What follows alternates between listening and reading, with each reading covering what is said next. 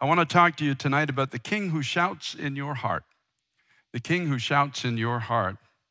And I'm going to start with a scripture in the book of 1 John chapter 3, verses 19 and 20, a scripture that I have heard many times and always wondered what it fully stands for. What does it fully mean? So, Father, I want to thank you, God, tonight for the reading of your word. I want to thank you for the sharing of your word. And Lord, what you will do and what you will accomplish in each one of our hearts this evening. Thank you, Lord, that this is an incredible day to be alive. This is a day of incredible victory for the church of Jesus Christ.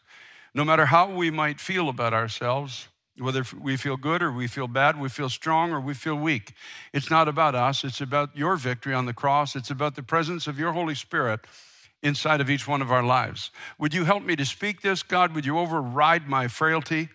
God Almighty, would you give me the ability to share this in a way that it can reach the hearts of every hearer here in the house and online around the world? God, begin to speak to us because we are the last days, end time, victorious church of Jesus Christ.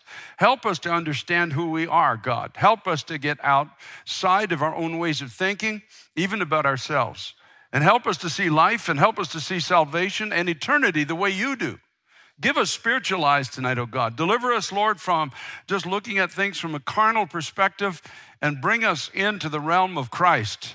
God Almighty, only you can give this eye-salve anointing. Only you can open our eyes and help us to see. If you have got to spit in our eyes and put mud there again, then do so, Lord. Whatever you have to do that we might see as you designed us to see. God, give us spiritual vision tonight, and I thank you for it in Jesus' name. Amen. John, the beloved apostle, says these words in 1 John chapter 3, verses 19 and 20. And by this we know that we are of the truth and shall assure our hearts before him. For if our heart condemns us, God is greater than our heart and knows all things.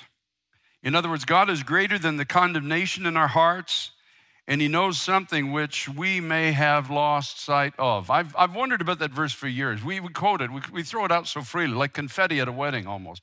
The bride and groom come out, and we just throw it up in the air, and we don't even worry about cleaning it up. We let somebody else do that. And we don't even worry sometimes that we quote verses and don't fully understand it. So what does it mean if my heart condemns me, that God is greater than my heart? I've always been one that wants an explanation for scriptures and things. I want to understand this. What does it mean that God is greater than my heart? Now, in order to understand this, I want to go into an Old Testament story in the book of Numbers. Chapter 22 is where we start. It's right near the beginning of your Bible, way back at the beginning. And in Numbers chapter 22, a foreign king hired a man who had a reputation for influence in the spiritual realm. And he hired him to curse the people of God as they were beginning their journey into his realm. So this is a foreign king, and he sees the people of God coming and panic. The scripture tells us that he and Moab was exceedingly afraid, chapter 22 of Numbers, verse 3, of the people because there were many. And Moab was sick with dread because of the children of Israel. He was afraid. Now, the children of Israel, I don't think, saw themselves as that much of a threat to this kingdom of darkness at this time. You know, it's funny, sometimes our enemies have a better assessment of us than we have of ourselves. I want you to know tonight, I want you to know something online, that the devil's afraid of you. He's afraid of you because you have the Spirit of God within you. You've come to Christ for your cleansing, and God's Holy Spirit is upon you. And he remembers, he was there on the day of Pentecost. He knows what 120 failures can do to his kingdom.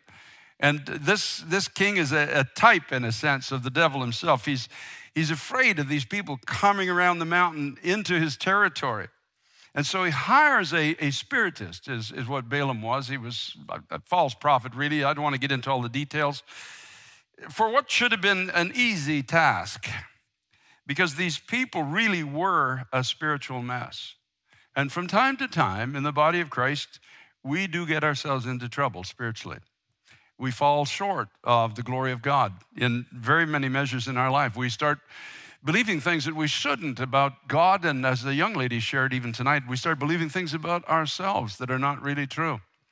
These people, and no doubt, If they had heard him condemn them, they would have agreed with him. In other words, there's a lot of people in the body of Christ that you would readily agree with the condemner. If he showed up in your dorm room here in the college or your bedroom at home or wherever it is, and the devil sent an emissary to condemn you, you'd probably agree with him. Yeah, you're right. I'm all those things. Yes, that's what I am. And so it should have been such an easy task to condemn these people. Now, the king of Moab knew this guy had spiritual authority. It was an evil authority, basically, but he knew he had the authority to curse people. And he said, I want you to come and I want you to curse the people of God. It should be an easy task to do so. These people are coming around into my territory and I want to make sure that we stop them. Now, here is their history up to this point. Now, these people have come out of Egypt. They've come out of captivity. They've got this incredible promise that was given to Abraham, of course, years before, that they were going to be blessed, and through them, the whole world was going to be blessed. You know, that's your promise tonight. That's what God promises for you, that through your life and through mine, everyone around you is going to be blessed. There's going to be a church, and God's going to do something in us and through us that is so far beyond us that only He could get the glory for it. They knew this, and after 400 years of captivity, they're brought out of captivity. They saw the power of God. They saw the plagues that came upon their captors. They saw the sea part and let them through into the beginning of this journey, into the promised place that God had for them. And you think they'd be singing the songs of Zion all the way to the promised land. You know, if we were among that crew, we would think, wow, having seen all of that, I mean, I would be singing and shouting and dancing, and I would be clapping and trusting, but that's not the case. That's not what happened with them. Numbers 11:1, they began to complain. They weren't even just a short time out of 400 years of slavery, and they began to complain, and fire burnt some in the outskirts of the camp. Numbers 11, verses 4-10, they complained and wept over the provision of God, and they longed for the food of their former captivity. Isn't that amazing? They started remembering the leeks and the garlics, and they forgot about the whip marks on their backs and going out before sunrise to find straw to make bricks and for men's egos, and they suddenly just remembered the food, how good it was back there. We remember the leeks and the garlics, and we're all like that. Is anybody, I hope nobody here has ever complained about the food on this Bible campus. I hope you haven't done that. You wouldn't be found in this company now, would you? Complaining about free food. Really, it was free. I mean, realistically, it was God sent down manna. It was a wafer. It tasted like honey, and they gathered it every day. And after a little while, they just said, is this all there is? I mean, it was so good back. I remember Mama's cooking. It was so good. And this is so cafeteria, you know, and it's just not what we're used to. And here we are in the blessing of God, and we can easily forget the blessing of God and start longing for that. You forgot, though, that you were drug addicted when you were at Mama's house. You forgot all the things that used to be back there, and suicidal and depressed, and you didn't know where you were in Christ, and now it's just all about the food. In Numbers 11:26-28, there were some people began to exercise spiritual gifts, even though they were in rebellion to the appointed authority that God had placed over them. In verses 33 and 34, a plague came, and they buried people who had yielded to these inner cravings that they desired more than the things of God. In Numbers chapter 12, verse 1, those closest to Moses began to speak against him, Miriam and Aaron. Can you imagine the pain that must have been in his heart? His own sister and his brother, the ones that he had brought along with him on this incredible journey, bringing people into freedom, began to speak against him and his leadership and his choices he was making in life. In chapter 13, they sent 12 spies into the promised land. Finally, we've arrived at the borders of where God is leading us in this world, and 10 of them came back and they brought an evil report about a report I suppose they considered to be reasonable and measured, but it was called by God an evil report. It took away the heart of the people. They said the people are too big, their forces are too strong, and we're not big enough, we're not enough, we can't go in, we can't take this place of promise. The scripture says the people wept all night in chapter 14, and they opted to appoint leaders to take them back into Egypt. Can you imagine? The people of God have come this far, and now they're looking for leaders to take them back into a place where they were in slavery. It's in that chapter that they were banished to die in the wilderness. They went in, presumably were defeated, and then they were banished to spend the rest of their days in a very, very dry place. In chapter 16, 250 men of renown rebel against the leadership of Moses and Aaron, and they say, we hear from God too, not just you, and we are anointed to lead the people, not just the two of you, and they all died before the tabernacle of God. Chapter 16, verse 41, all the congregation complained again. Chapter 20, verses 3 to 5, there's more complaining going on in the camp of Israel. Chapter 20 and verse 12, Moses had had enough of the complaining of the people. He struck the rock and he's told by God, you're not going in to the place of promise on this earth. You're not going to fulfill the fullness of what your life should have been and the victories you should have earned and won on this planet, you're not going to know. Now, Moses went to heaven, obviously, but he didn't finish his course that God prescribed for him on the earth. In chapter 21, verses 5 and 6, it gets worse. The people now begin to speak against Moses and God. It's the first time, actually, in their journey, they actually began to speak against God openly. Blame him, accuse him. Who knows what else got into the vocabulary. And so realistically for Balaam, who was hired by this foreign king Balak, it should have been an easy job to go up to a vantage point as it was and just curse these people who have obviously been incredible failures. Obviously, they hadn't learned anything. All they do is complain all the time. Their leader is a failure. The people are failures. I didn't even touch all that they'd done. They also made a calf and did other things like that. I'm just following the first few chapters before we get to this particular vantage point. So here they come.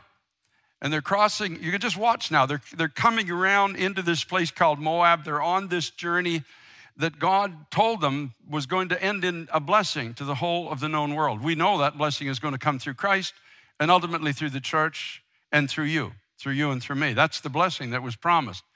They're coming around the mountain and they've got a failed leader. They've got murmuring people. They've got rebellious people but they're still moving. They've made a lot of mistakes along the way. Anybody here never made a mistake in your journey with Christ? Would you come to the altar at the end? I'd like to touch perfection before I leave this sanctuary tonight. If you've never made a mistake in your journey with God. And so it should be an easy thing. And so Balak, the king, except for one thing. Now, Balak offers Balaam, he says, if you'll do this, if you'll curse the people of God, he says, I'll give you honor, and he says, I'll give you money, and I'll give you access to power, to secular power. That's all that these earthen kings and powers of darkness can ever. He's a prophet for hire, basically. If you'll make the people feel more guilty than they do, if you will weaken them with your voice, if you will remind them of their sin constantly, if you will condemn them, then you will have money and honor, and I'll give you access to secular power. And so he was planning on going, but God interrupts his journey. And in chapter 22, verse 20, it says, God came to Balaam at night and said to him, if men come to you, rise and go with them, but only the word which I speak to you, that shall you do. In other words, you don't speak anything other than what I tell you to say. So God overrides the spiritists. That's what really happens. It says, now, you're going to go, and you're going to stand, you're going to see the people of God, but you only say what I tell you to say. So he arrives in the area of Moab, and the king Balak takes him up to the top of a mountain, and it's called a desolate height. It's called an empty place. It's a type of the people's present condition. They're looking at this entire course of failed people coming around the mountain, and Balak says, now curse them from here, curse them, curse their journey. It should be a no-brainer. These people are all failures. They've not done what they're supposed to do, and they've not been grateful for the deliverance of God, and they've murmured and complained against leadership, and they've complained about the food, and they've all this stuff, and their leader is not going into the fullness of what was prescribed for him. And so he's in this desolate height, and suddenly the Spirit of God comes upon him. And Balak, he says, how shall I curse whom God has not cursed? And how shall I denounce whom the Lord has not denounced? From the top of the rocks I see him, and from the hills I behold him. There, a people dwelling alone, not reckoning itself among the nations. Who can count the dust of Jacob, number 1/4 of Israel? Let me die the death of the righteous, and let my end be like his. So here's this man who's been hired to curse the people of God. They're coming around. They're just a whole pack of failures, really, coming around the corner of this mountain. And the Spirit of God overrides this man. He starts speaking what God is speaking. And God through him says, how shall I curse whom God has not cursed? How shall I denounce those that God has not denounced? From the top of the rocks I see him, and from the hills I behold him, a people dwelling alone and not reckoning itself upon with the nations. In other words, God's saying through this man, when the nations of the world are judged, these people will not be among them. These people are set apart for the purposes of God. And it's not by their perfection. It's not by their might. It's not even by their integrity. It's by the mercy and the power of God that which is promised to them is going to be fulfilled. I have not cursed them. I have blessed them. Remember that the Lord said to the Apostle Peter, what I have cleansed, you have no right to call common or unclean anymore. If you have come to Christ for the forgiveness of your sins, you have no right to call yourself unclean or common anymore. You have no right. God is not pointing his finger in your face. God is not taking into account the areas where you have failed, the struggles in your mind, the struggles in your journey. He looks at you and he said, I can only bless you. I've not cursed you. I've forgiven you. I have not taken into account the numerous failings that have been in every one of your lives. Oh, folks, listen to me. The psalmist says, if God counted iniquities, who among us would stand? Who among us would stand? We must look like a pile of zombies in the sight of heaven. And we think we're so righteous because we put on nice clothes and we carry a big Bible and we go to church 17 times a week. You do, of course, in the school you probably do. But it doesn't make you righteous. We're made righteous by the blood of Jesus Christ. We're made righteous by the cross of Jesus Christ. We are forgiven not because of anything we have done, not because of our works of righteousness, but according to his mercy. He has saved us. And who can count the dust of Jacob? In other words, there's a plan going through this people, and these people are going to increase. And he finishes by saying, let me die the death of the righteous and let my end be like his. I see something coming for every one of these people who have placed their trust in God. Every one of these people who are still on the journey. Every time the line has been drawn in the sand, these are the people who have crossed the line. And even in their failure, they've said, I'm still going to go with God. I'm not going back to where I came from. I'm going with God. And Balak said to Balaam, what have you done to me? I took you to curse my enemies, and look, you blessed them bountifully. And so he answered and said, must I not take heed to speak what the Lord has put in my mouth? Then Balak said to him, please come with me to another place from which you may see them. You shall see only the outer part of them, and you won't see them all, and curse me them from there. So in other words, he said, if you won't curse their present condition, then let's curse them for their past failures.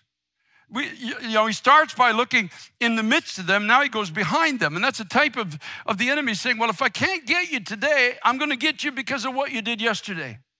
I'm going to remind you of every lie you ever told, every person you were ever unkind to, every failure in your home and in your family, every time you were a coward when you should have stood up and been brave, and all these other things. I'm going to remind you of your past. So he goes again, and he brought him to the top of another mountain, and it says the Lord met Balaam and put a word in his mouth and said, go back to Balaam, and this is what you're going to speak. Verse 19, chapter 23 of Numbers. God is not a man that he should lie, nor a son of man that he should repent. Has he said, and he will not do it? Or has he spoken, will he not make it good?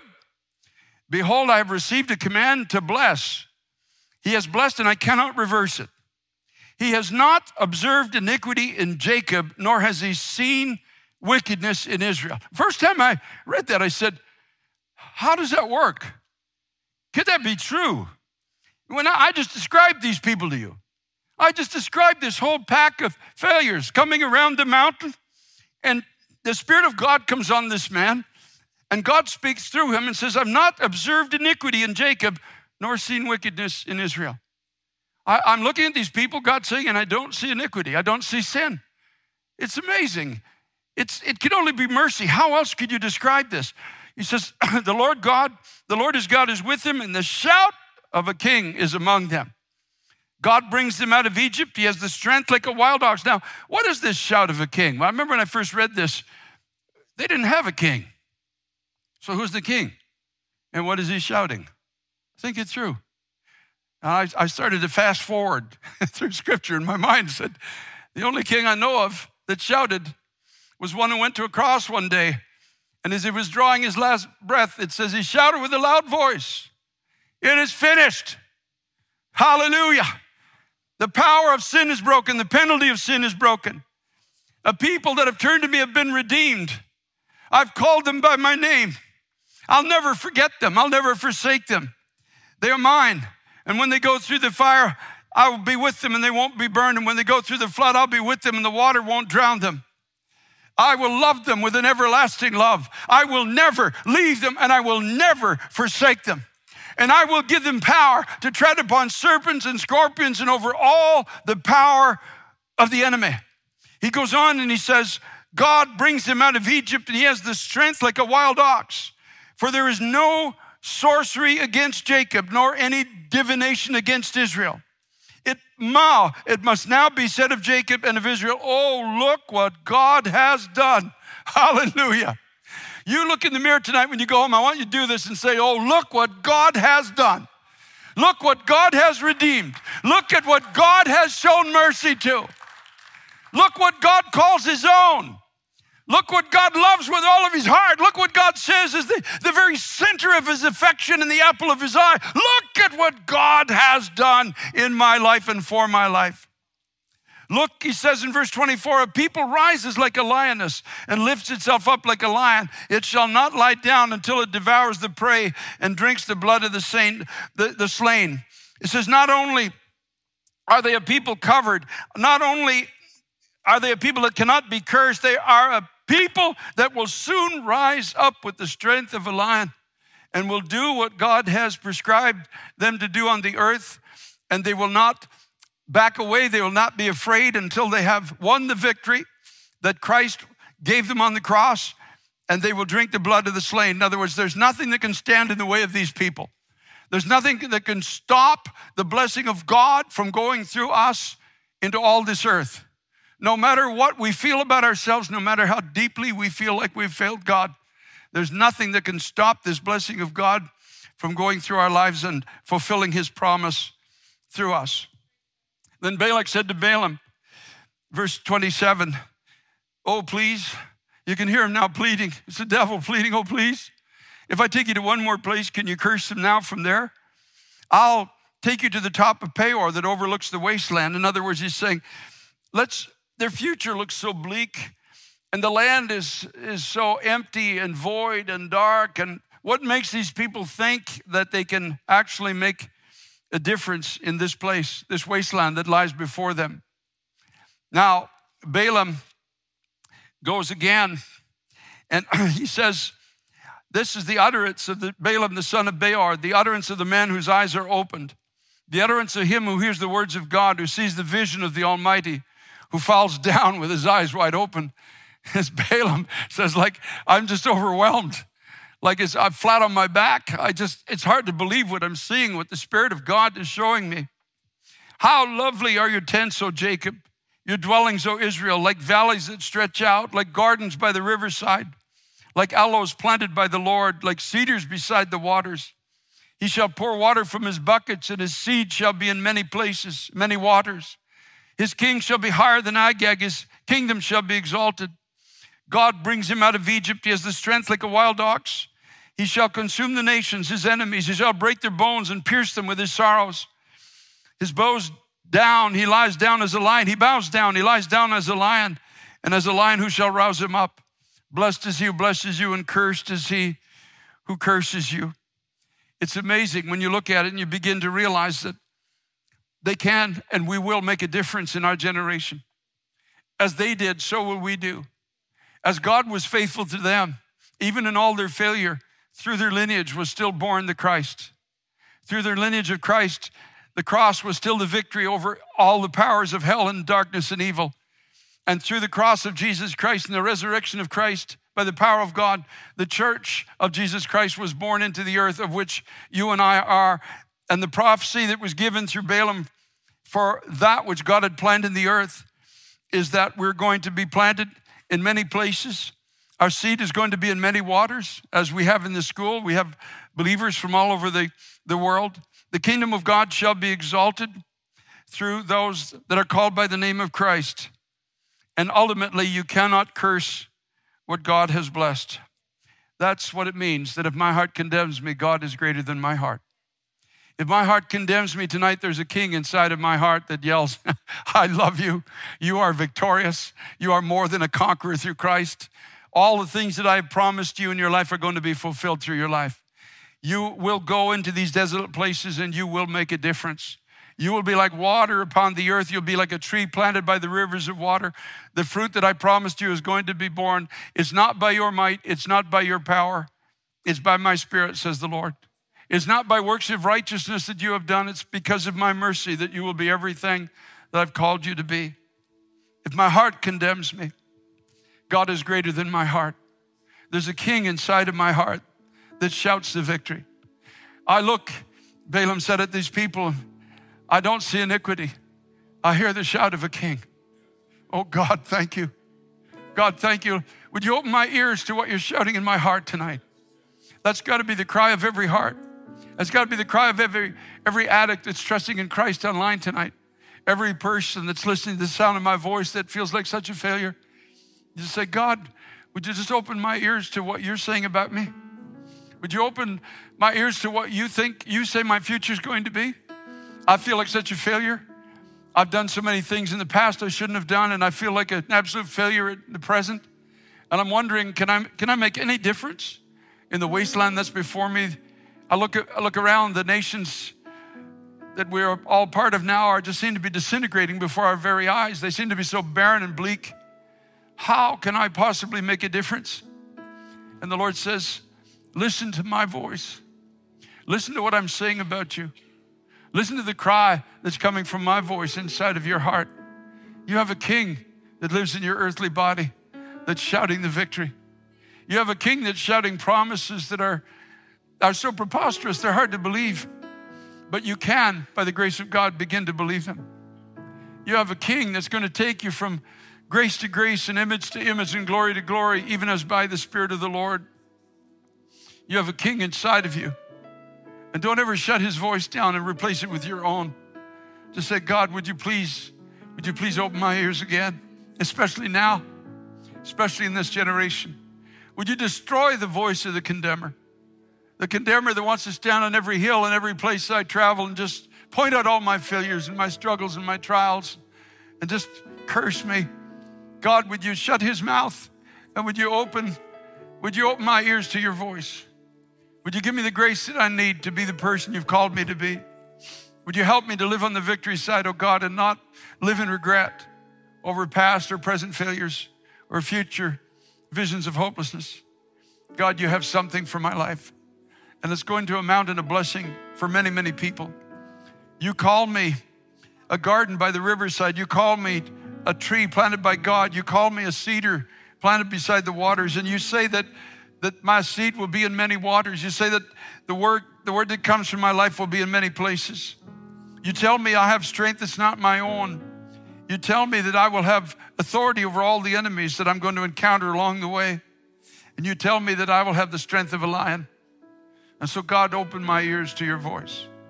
God Almighty, stop me from hearing the voice of the condemner any longer. Somebody needs to pray that prayer tonight. Somebody needs to agree with these words.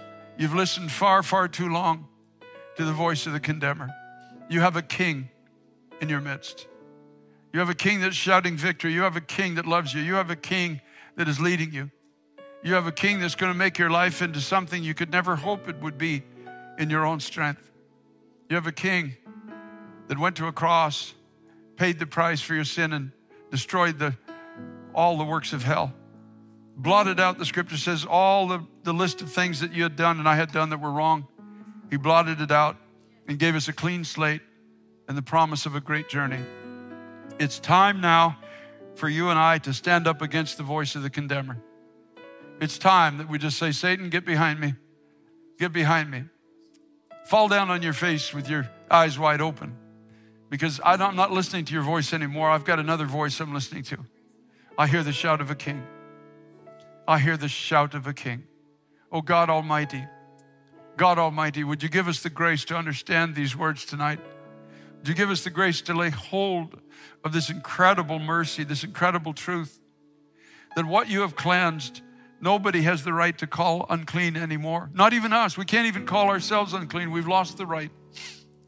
God, would you help us just to keep walking, to keep going forward, to keep believing your promises, to keep heading towards that place, Lord. God, we see in this story that a heathen king was trembling. He saw something in the people of God they didn't see in themselves anymore. We know that Satan trembles because there's always the threat of the church rising again and beginning to understand who she is in Christ. He knows what happens when failures encounter the Spirit of the living God and begin to listen to another voice and begin to speak with the authority of God. Oh, Jesus Christ, let not your church ever go out in a whimper in this generation. God, we ask, Lord, that as was prophesied, that we would be given the strength of a lion and we would suddenly rise up with a ferocity and a power that can only come from God, treading upon high places, bringing down lofty thoughts that exalt themselves above the knowledge of God, and seeing the captives set free and the wounded hearts healed and blinded eyes open and prisoners released from their captivity. God, raise up a mighty army in this last hour we're now living in. A mighty army, a victorious army. God Almighty, that would recognize our strength comes from you and from you alone. Father, we thank you. God, we praise you. We bless you for it. In Jesus' name, amen and amen.